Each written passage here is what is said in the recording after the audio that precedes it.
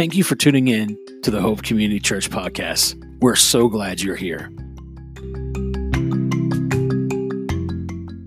Hello, everybody. Howdy. How's it going?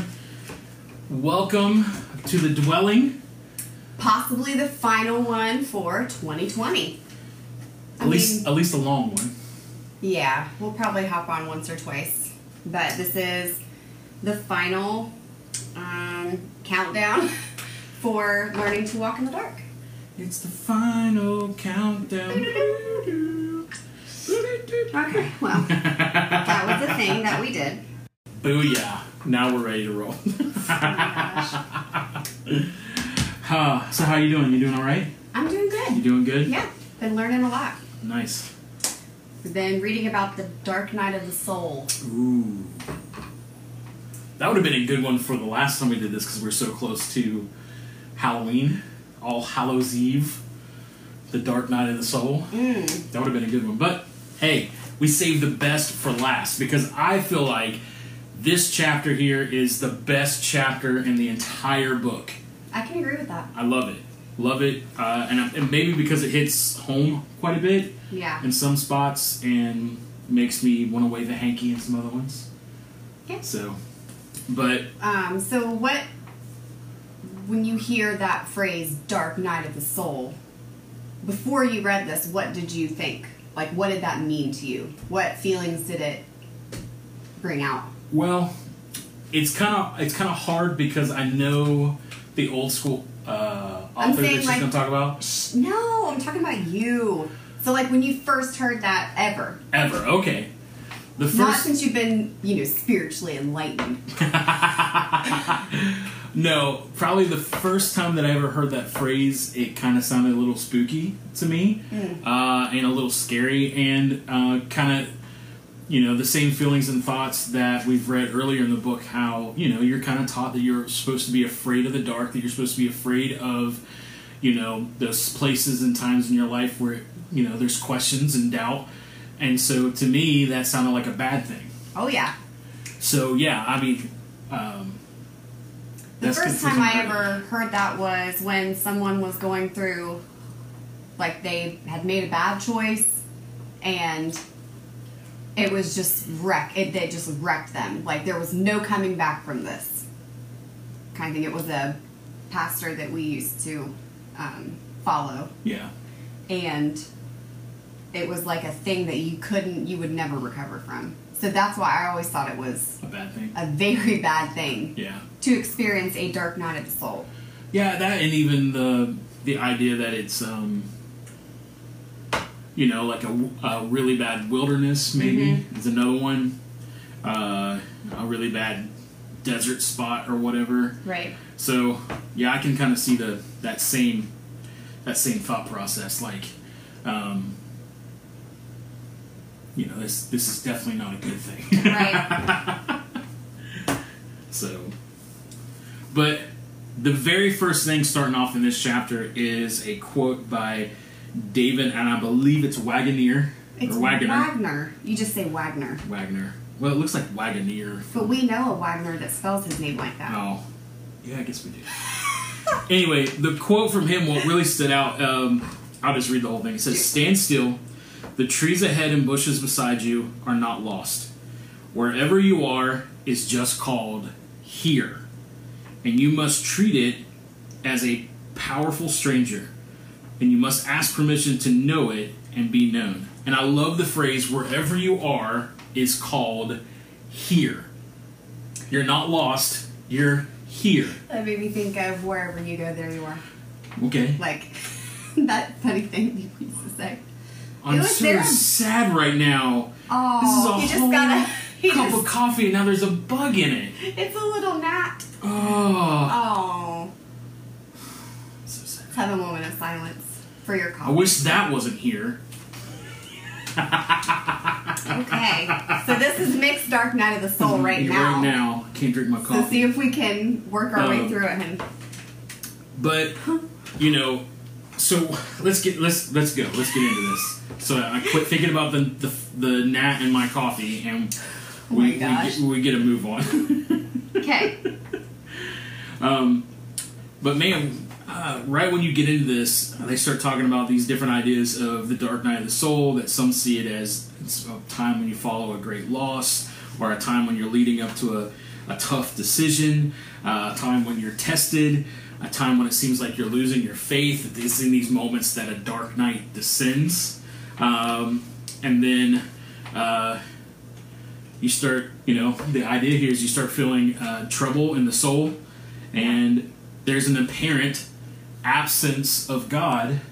And then she goes on to talk about how we have this concept that God is always this bright, sunny light. Yeah. And we miss out on the fact that God is just light, and there's never a moment where there's not light. Even in the darkest moments, there's light. He's all things. He's both. There's not a. It's not like a either or. Right.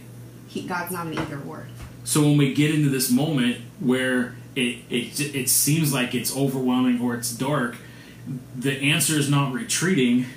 The answer is just going through. And I like that she says here, there is an impenetrability to this darkness that isolates the soul inside. For good or ill, no one can do your work for you while you're in this dark place. It has your name all over it, and the only way out is through. Right. So because we've learned through these chapters before that darkness isn't a bad thing. And so now we're at this place where we're actually getting to the nitty gritty in those moments when you feel like you're in a dark night of the soul, and it's in those places that we just need to own it. Mm-hmm. We don't need to be afraid of it. We don't need to say that it's not here, which happens quite a bit. Well, yeah, we try to deny things for a long time, and that in my life, if I try to act like nothing's happening, it just makes it that much worse. Right. When I finally can't do that anymore and I have to face that thing. And also, we sometimes have people that tell us to get over it, or they tell us, we'll just let go and let God. That's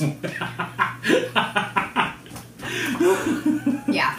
Or just don't say that to people. Right. Like, just don't do that. Just that one away. Just have more faith. Just have more faith. And going through a dark night of the soul doesn't mean you have a lack of faith. If anything, it means that your faith is going to be strengthened in this moment. Yeah, that's good. I mean, it's not a question of faith. Like, this is dark nights and things like that. That's a human experience. Like, that's something everybody's going to go through. Right. Because we're not promised that everything's going to be peachy all the time. It's not going to be sunshine. Right. And so time. trying to live in that, you're setting yourself up for failure because you're not going to be equipped to deal with that. Right. It's actually very toxic. Yeah, that's what we've been talking about that throughout this whole book. And I like how here she says that we need to learn the different tones of voice that we fear. It uses us to warn you away from something. Right. And I love also that she brings out this point too, that when in some places when we get into a dark night or whatever, and you can definitely feel the triggers of depression or anxiety, or loneliness or anything like that. She brings out, hey, this might be a good time to call a specialist. It might be a good time to make an appointment with a doctor. Might be a good time to go see a therapist, and there's nothing wrong with that. The church, for some reason, has made that a very shameful thing, right? And we should not be ashamed of that. That should be something that we look to for an answer. Just like if your knee hurts, you can be stubborn and not call the doctor, but if you call the doctor, it's going to get better. And so there's sometimes we need to know, like, hey, maybe I need to call somebody. Maybe I need to make an appointment and talk to a professional about this. She says, it's natural to spend some time wondering if it is a test or punishment for something you've done. And I thought this was really interesting. She says, this is often a sly way of staying in control of the situation, since the possibility that you have caused it comes with the hope that you can also put an end to it, either by passing the test or enduring the punishment. This is beyond your control. One of the hardest things to decide during a dark night is whether to surrender or resist. The choice often comes down to what you believe about God and how God acts, which means that every dark night of the soul involves wrestling with belief. Right. And I think, sorry. Go ahead. I was just going to say, I think that is so crucial to figure out what you really believe about God. And I think, because if you see God as someone who will punish you for doing something he doesn't want you to do, Right. if you think that he's a punisher, then you're automatically going to try to atone, is that the right word? Yeah. For the thing that you may have done. Right. But if you see God as a good father, as a good mother, Right. then you're going to know, okay, they're not doing this to me. This is just something I have to go through. And Right. you have a different lens to see this dark night through. Right. It comes down to how you see, things. Right. Do you see God as a punisher, or do you see God as good? Do you see God as out to get you, or do you see Right. God as with you? Right. And so if you think God is out to get you, then you're going to think anytime that you go through something dark, anytime you go through questions or doubt or loneliness Right. or just pain, you're automatically going to think that he's punishing you, or that maybe you're being punished because of a decision that you made or something like that. And in no way, shape, or form, we're not saying that there's not consequences to some of the dumb decisions that we make. No, but those are consequences. That's Right. not being caused by God. Exactly. That's not being like, well, Nick didn't take the trash out, so Right. lightning bolt, So, right. dark night of the soul for you. And so, those are things that we wrestle through. But oftentimes in those dark places, the questioning, the doubts, and all of that, that's not something that's punishment. It's something that we're wrestling with to walk through. Right. You have to go through. So perception is everything. Yes. How you see God and how you think he sees you is very important. Yeah. Whew. There's already so much good stuff right there. I know. We had to go through and make like a list of things we wanted to talk about, because these 3 chapters were just like Yeah.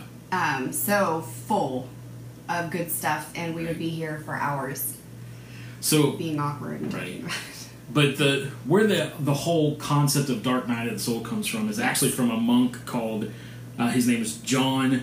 He wrote a book called Dark Night of the Soul, and he wrote it in a prison after being thrown there by, guess who? His fellow monks and a church. We always like to punish our own selves when we don't quite understand what's going on. But it's in the prison cell while he's going through all this stuff. He's being flogged. He's being deprived of anything other than bread and water. It's in this place that he writes this book. And he talks about, he goes in this whole thing where we tend to think that the word dark is a synonym for sinister. And even, she even talks about how we expect to read this book written by John called The Dark Night of the Soul and get some awful truth of how to get out of, and escape some darkness. And then you find out when you read the book, there's not a 1, 2, 3. He's actually talking about how there's actually light in the darkness, and there's never a moment when there's not light. Right. And so it really frustrates some people when they try to get into it. And the big thing about that book is he doesn't really talk a whole lot about a religion. And Interesting, that. and his language in the book is actually passionate and actually speaks to senses and emotions. The 2 things that you're not supposed to talk about in Christianity, which is crazy because we're human and that's a part of who we are. But he starts, 138. yeah, That's good. he dives in and he starts talking about this concept because in Spanish the word for God is nada. Like, Have you ever used that phrase before? Somebody asks you a question, you go nada, like no, but it actually nothing. means no thing, because God is not a thing. And so if God is not a thing, then God can't be held onto, but he can only be encountered. And that's the premise of the whole book, that God is not a thing. And so, our human, what we've been taught so much in religion is that we have to grasp something. We have to hold on to something to get through it. We have to have some concrete 1, 2, 3, and then we'll get to the other side. Which I like those things. And that's if you read Scripture, the only time that God is described as 1, 2, 3 is from the human capacity to try to understand Him. Mm-hmm. The times that God shows up and it's just and crazy things happen is in these moments when man kind of gets out of the way and there's just an encounter. And that's what, the author is trying to bring about in this chapter. She's trying to show us that, hey, listen, it doesn't come down to 1, 2, 3. It actually comes down to that in these dark moments, you can have an encounter. Mm-hmm. I like that John, I don't know what his last name is, he says that the ideas about God are in fact obstacles between us and the real thing. Yeah. The images and ideas that we have about Father are actually obstacles. Mm-hmm. They're not Him. Right. They're just our ideas and thoughts. And, boy, I was trying to get to this next part and I can't remember. Well, I was just going to say, we've been talking, this whole book has been kind of about looking at your core beliefs and going through them one by one and seeing how they measure up with where you are now. A lot of us are in the deconstruction, reconstruction. I don't think that ever really ends. But that's my segue into this part right here that you can talk about. Okay.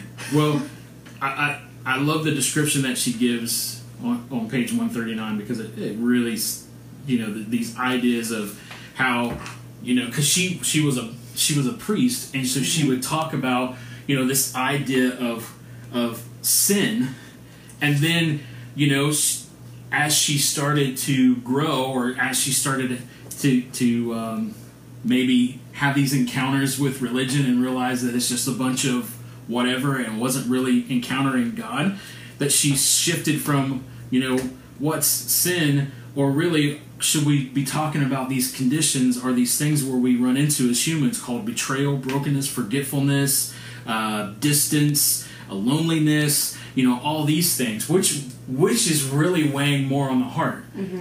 And what I find interesting is the fact that when you actually study the word sin and you find out that it's not an action, but it's actually missing the mark, like missing out on who God really is, and from that understanding, knowing who you really are and how God sees you. Mm-hmm. And then, so now when we understand that that's really missing the mark, that's that concept, then we're like, okay, then let's look at betrayal and brokenness and forgetfulness, because these are things that are actually hurting us right now in this moment. Yeah. And to some folks, it's hell. Right. We always tend to paint this picture but really about what hell is. But really, when Jesus talked about hell, He talked about things that were happening right in the moment to folks that were walking in betrayal, brokenness, forgetfulness, let alone He talked about slavery and people who were being oppressed and how they needed to be helped. And so those people were going through some horrible things. And so this is this encounter with the Creator, really, that needs to be looked at. And so when you start deconstructing, these are the things that kind of come up. And so I really felt good when I read this description. I'm like, wow, that's really a good description of deconstruction. You're moving away from ideas about God into encounters with God. Right. And so bringing us to that one paragraph that you were wanting to get to. Where you at?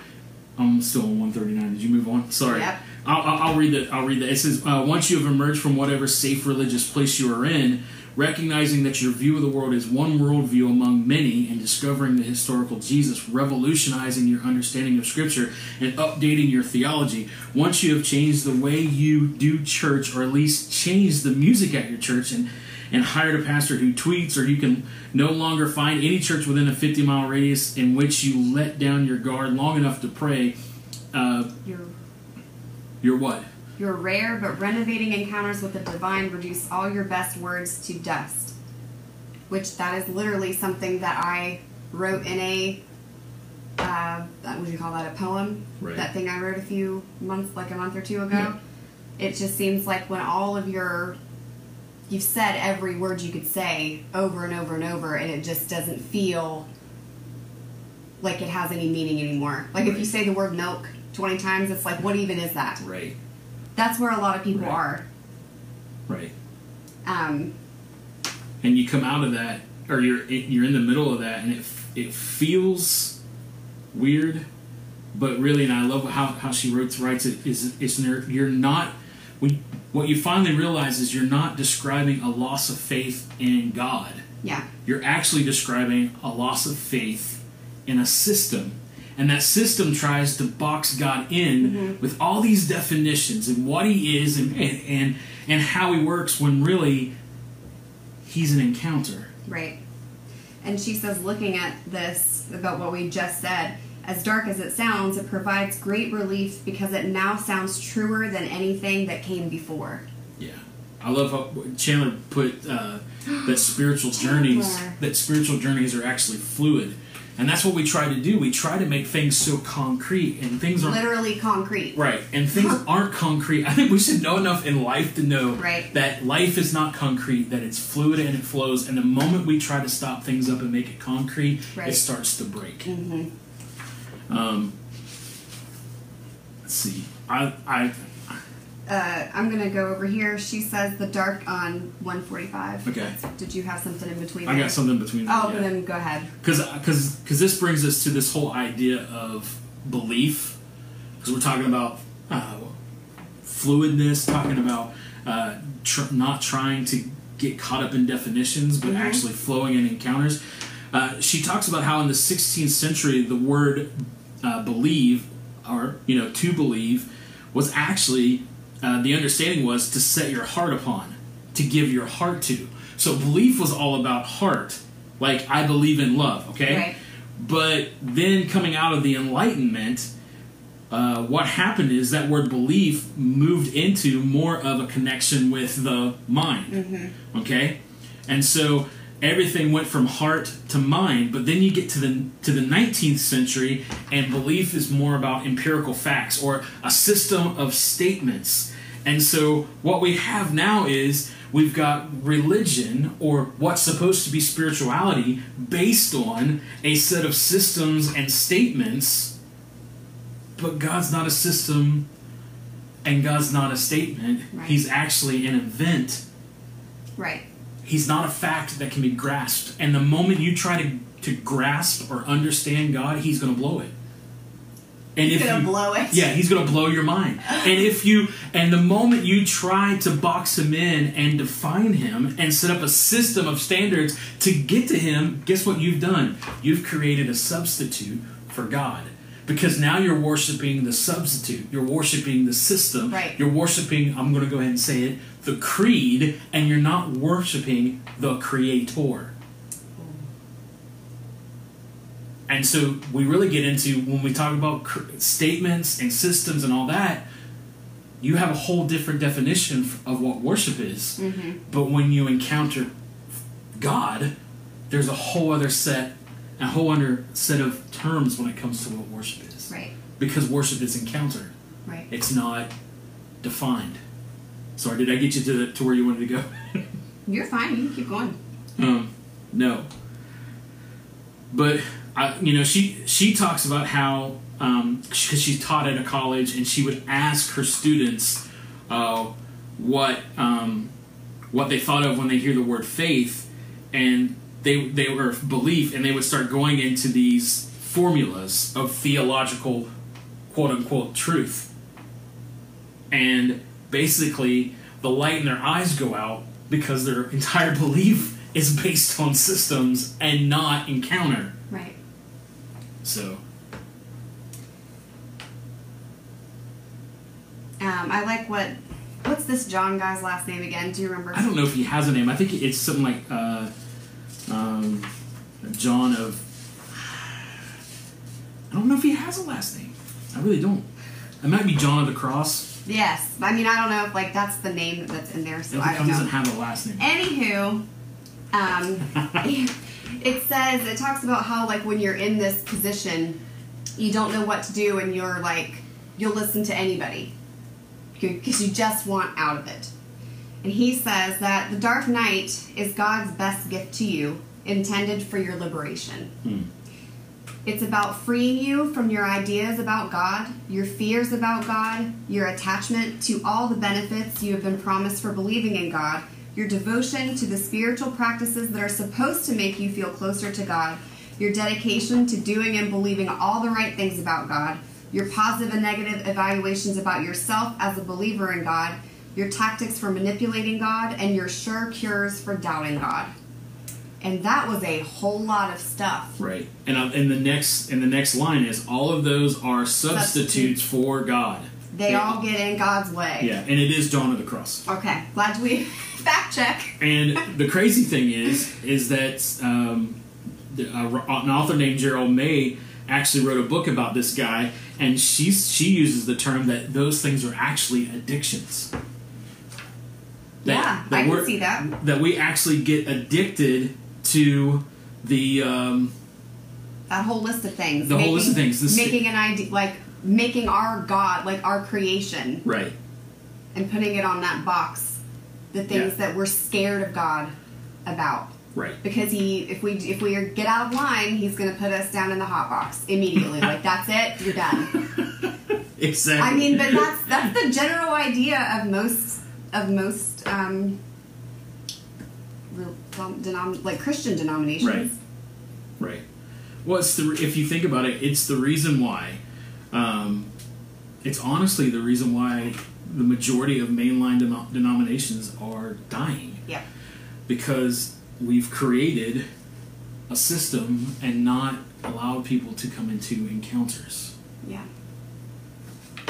Because we're scared of the encounter, because it's not part of the system. Because it doesn't fall in line with everything that was just in that list about, like, we've made this whole, like, ritual, ooh, scary word, yes, of things that we have to follow.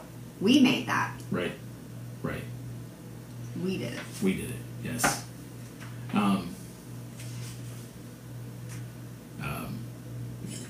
Yeah, sorry. So it's in these moments, it's in these places where we walk through the darkness. We walk through these things. We encounter Father. We grow. We move through it. That's when faith actually becomes a verb. Mm-hmm. And we start responding to sacred reality. Right. Which I would say is actually true reality. Mm-hmm. And we move away from religion. Mm-hmm. And so I think that's probably one of the greatest concepts that come out of this chapter is we're so afraid of darkness because it'll cause us to lose our religion. Right. When going through those dark nights of the soul is what actually draws us closer to the Creator. The good news is that dark and light, faith and doubt, divine absence and presence do not exist at opposite poles. They exist with and within each other, like distinct waves that roll out of the same ocean and back into it again. Yeah. If they come from and return to the same source. If we can trust that, if we can give our hearts to it and remain conscious of it, then faith becomes a verb, our active response to the sacred reality that the best religions in the world can only point to. Yeah. And then she says, even where my sense of God's absence can be a token of God's presence if I let it. Right. Yeah. That's good. Yeah, because I've never thought about that way. Because we operate a lot on feeling. Right.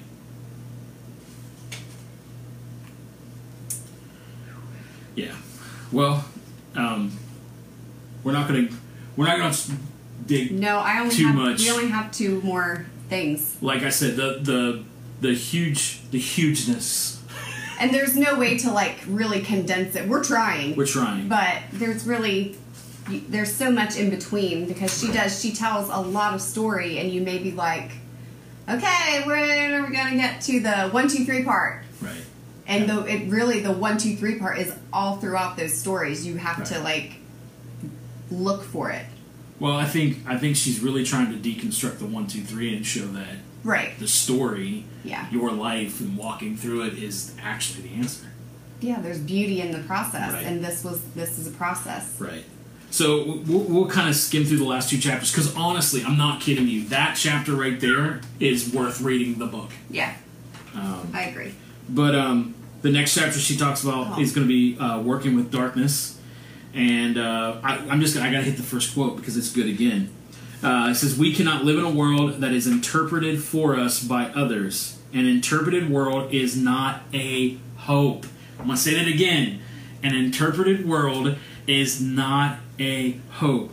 A world that is defined by others is not hope. Mm-hmm. Part of the terror is to take back our own listening, to use our own voice, and to see our own light.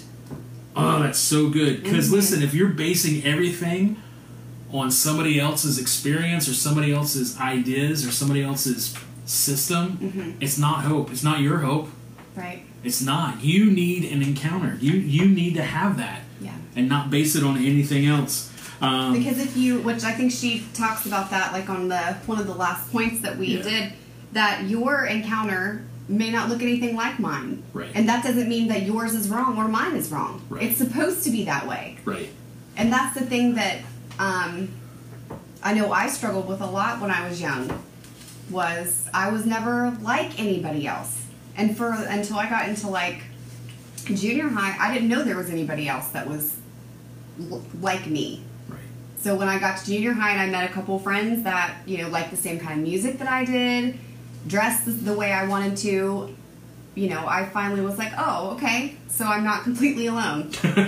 And, you're not supposed to be like everybody else. Right. So just because your encounter or your experience doesn't look like another person who maybe you see as stable, that doesn't mean yours is wrong or messed up.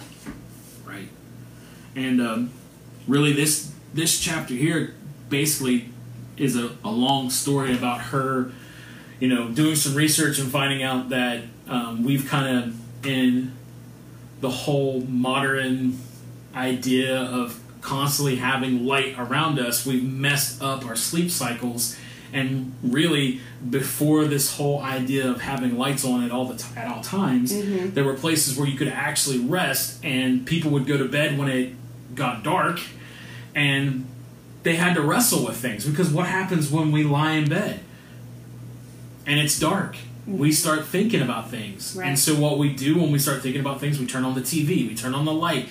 We don't allow ourselves to work out some of that stuff, and it constantly builds and builds and builds. And so she writes about this experience where she was like, you know what? I'm going to go to a cabin in the woods, out in the middle of nowhere, where there's no lights, there's no nothing. And she walks through some of that, and basically she decides, do I refuse to let in the night, or do I do what I normally do and turn on the lights? Right. And so she finds out, it's better to turn towards the beloved. It's better to turn towards the Creator. Because sometimes, in the dark, even a dog, even someone that's actually bringing you something good, because you're not used to the dark, it can seem bad.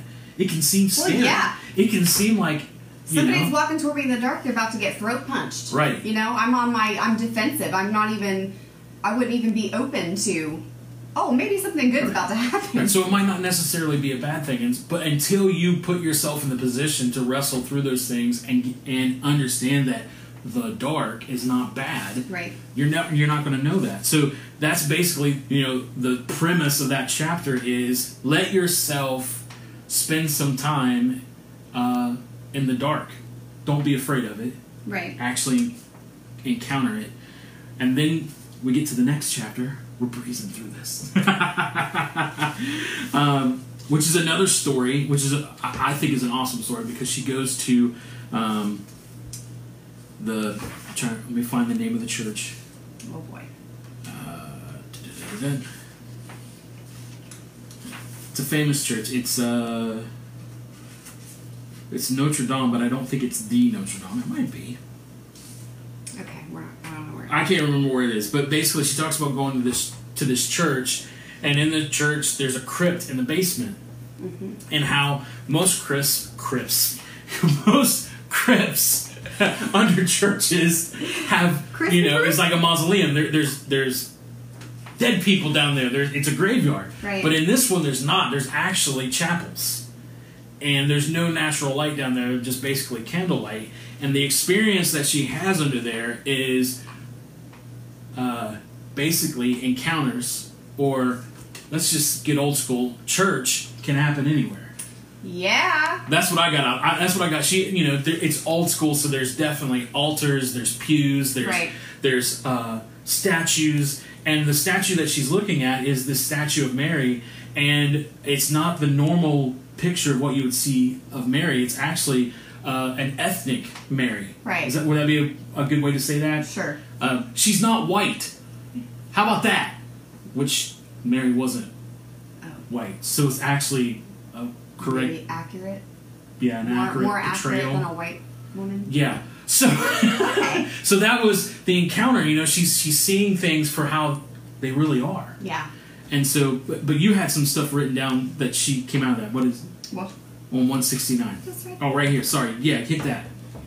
Oh, well, she's just talking about how in the book of Genesis, darkness was first. Yeah. Light came second. Darkness was upon the face of the deep before God said anything. Then God said light, and there was light. But the second word was not darkness, because the darkness was already there. Right. Darkness was not created. It was already there. So God's act on the first day of creation was not to make light and darkness, but to make light and separate it from the darkness, calling the light day and the darkness night. And then she says, we turn it into a story of opposition by loading it with values that are not in the story itself. Nowhere does it say that light is good and darkness bad. Nowhere does it say that God separated the light and darkness as a test to see which one human beings would choose. That's good. That's good. And so, I love the question. There's a question here. So how long have we done this? Like, how long have we been spinning the story that wasn't intended? Right. And so when you understand that darkness has always been there, and then, you want to get real weird and wild. Yeah, we do. Then you got to understand that God the Father, the Spirit, Jesus, were in darkness. And we don't have a concept of how long that was. Right. And so what's created is light. It was out of that place that light came. What do you do with that? Well, to me, this is, I guess, speculation on my part, but that God was okay with it. Exactly. And I think what, the picture here, when you stand outside, like right now, since daylight savings time happened and we moved back an hour, and it's like, it gets dark at like, what, 4 o'clock? No, just kidding. Close. But right now, it's like it is 5:30, 6 o'clock, it gets dark. 7:39. 7:35, and it feels like it's midnight outside. It does. And, we got the lights on in the house, and the typical thing for us is to ignore what's happening outside. It's only 7:30. And what would happen? The girl's ready for bed. Yeah. I'm tired. But what would happen if, it's hard to do that when you're in the city, but what would happen, because I know some of you folks that watch, you guys live out in the country, you guys know what it's like. You guys know what it's like to walk outside and you don't have the interference of any city light, and you can look up at the stars and you can see everything. And the story that they talk about here in this chapter is her and her husband and the dog go out on a night when they can see the moonrise, and they're like, there's no sense of busy when you get out underneath the stars. There's no sense of I gotta hurry, because you look at the majesty of the dark and you're blown away. I remember the first time that I ever was in Wyoming, because Wyoming's huge, wild, and crazy. Yeah, 1 year on tour. I can't remember what year it was. Driving through Wyoming, about to run out of gas, because stuff happens on tour. But we're about to run out of gas. We're in the middle of nowhere, and guess what? There is zero light. we're on a highway, there's no light, there's no nothing. And I remember pulling off on the side of the road and just walking out a little bit away from the highway and looking up. And it's like a picture that you would see from NASA. You see all the stars, but you don't just see stars. You see entire galaxies and you see that big expanse of the Milky Way that you only get to see in textbooks if you never go outside in the dark. And so when you see that majesty and you look at all of that, and it's the amazement of it that actually brings you in and go, what's the big rush? What's the big hurry? What's the big... When we move beyond that darkness is bad and move into, you know what? There's some amazing things that happen in the dark. There's some beautiful things that happen in the dark. There's growth. There's a stillness, and you have to slow down. You have to slow down. So, I'm on what I get for it. Go for it. Oh, Okay. you can do it. Yeah. So we get to the... Oh, wow. I'm in the epilogue. You're in the epilogue. Well, before we get to the epilogue, we get to basically, this is the end of the book, and this is my favorite, it is. It's my favorite line in the entire book. It says, "The light was never in the stone. It was in our eyes all along." And that's referring to the stone when she went in the cave and she pulled it out. Yeah. Right. But to me, what made that stand out to me the most was the light was never in the rigid structure, the religious system, the statements, the 1, 2, 3. The light was never there. It was actually in our eyes. That's so good.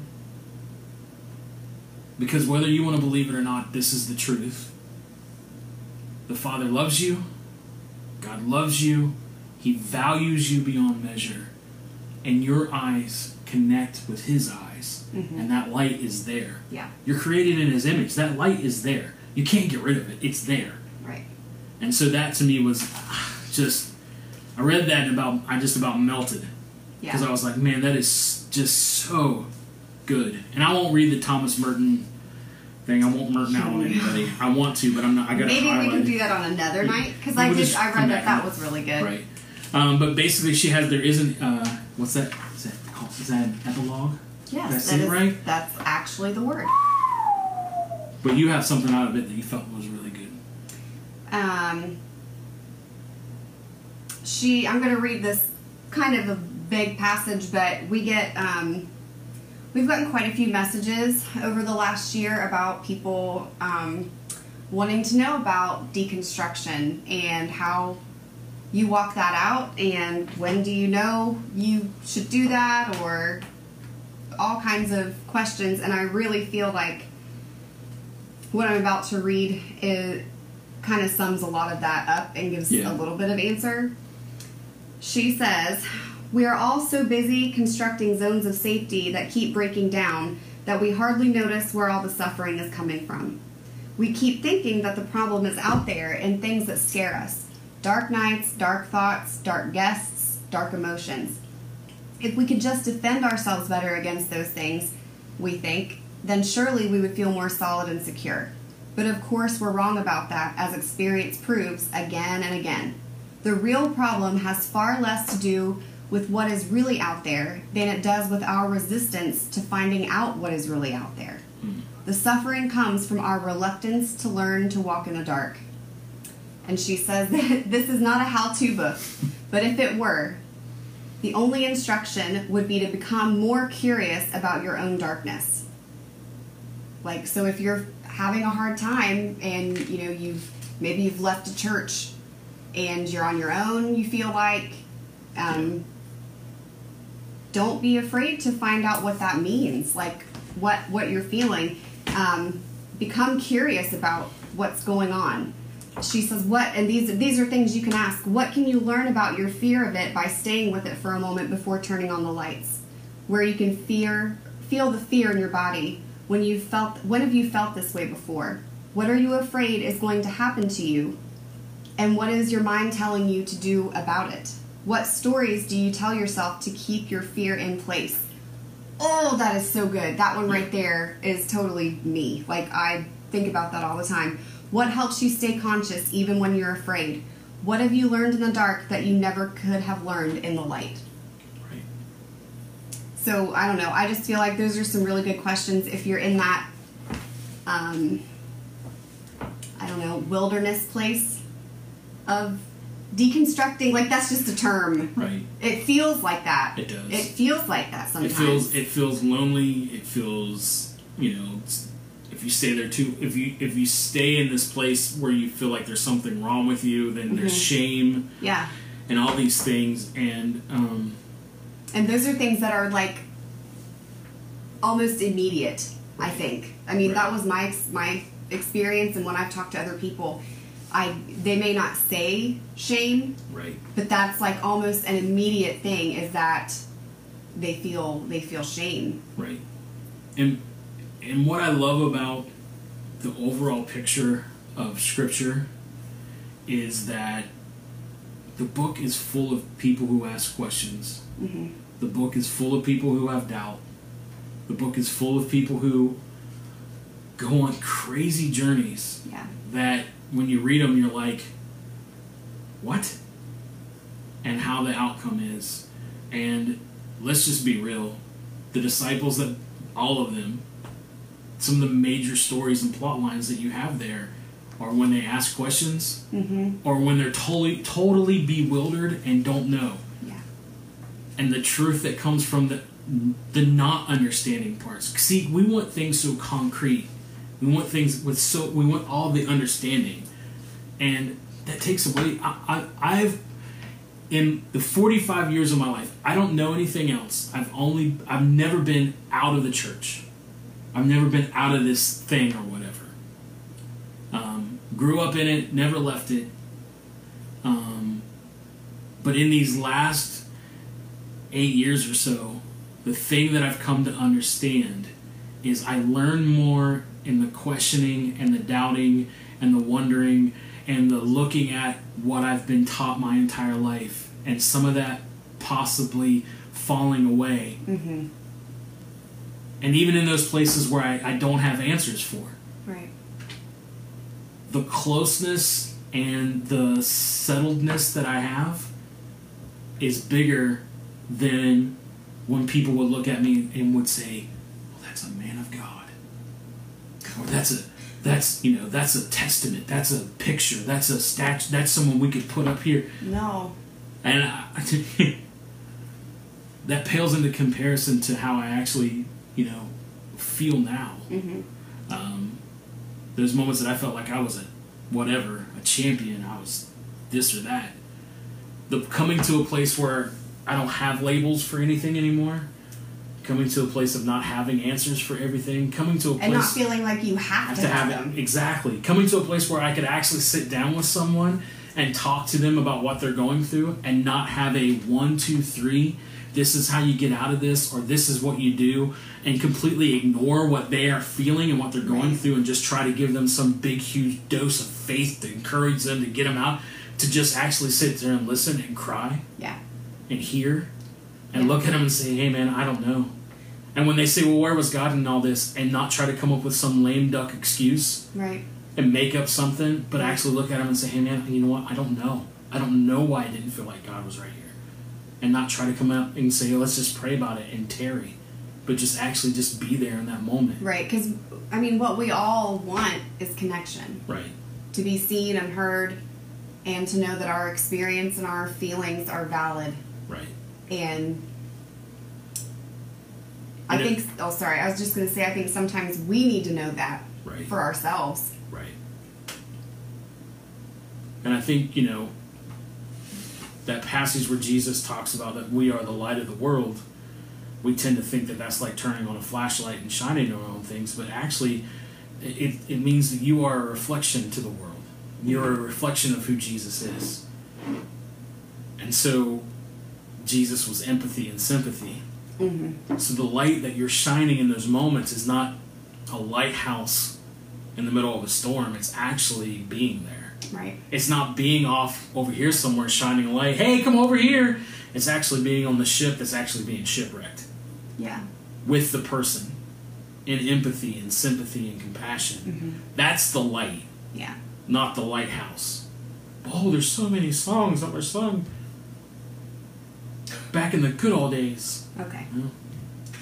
She's cutting me off. She doesn't want me to get in trouble. So yeah, what do you think? This book? This book is pretty crazy. I'm excited to dig into. She's written a lot of books. She has. And we've got another one upstairs By her, yeah. by her, and I'm stoked to read some more of her stuff and learn from her experience. And man, Yeah. So this is the last. Let's just say the last official. Right. Where we come together and we'll talk this long.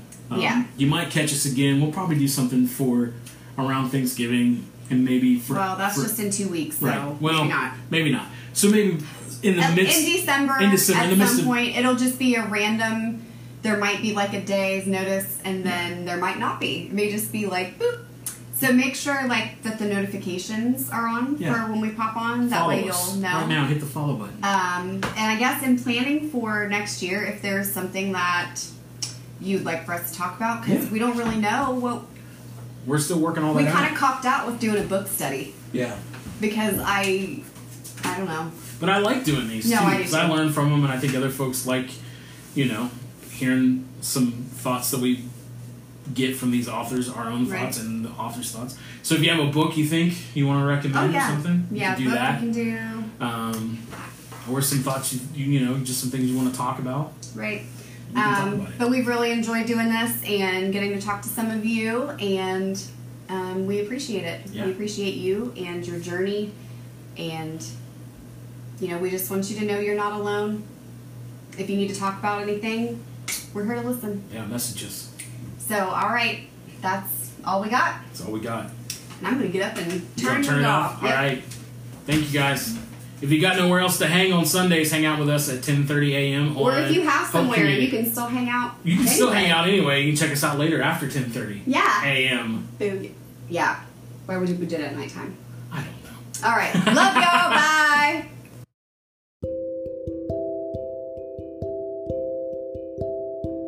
Hey, thank you for tuning in. If you wouldn't mind, check out our webpage. It's wearehopecommunity.com. Peruse some of the things that we got going on there. There's a blog, some more media. There's a place to give if you would like to. You can check out some other services that we have got. But more importantly, we'd love to hear from you, and there's a place where you can just write a question, shoot us an email, whatever. We'd love to hear from you. You can also check out our Facebook page and our Instagram. You can connect with us through those as well. But thank you so much for tuning in today, and remember that you are valuable beyond measure.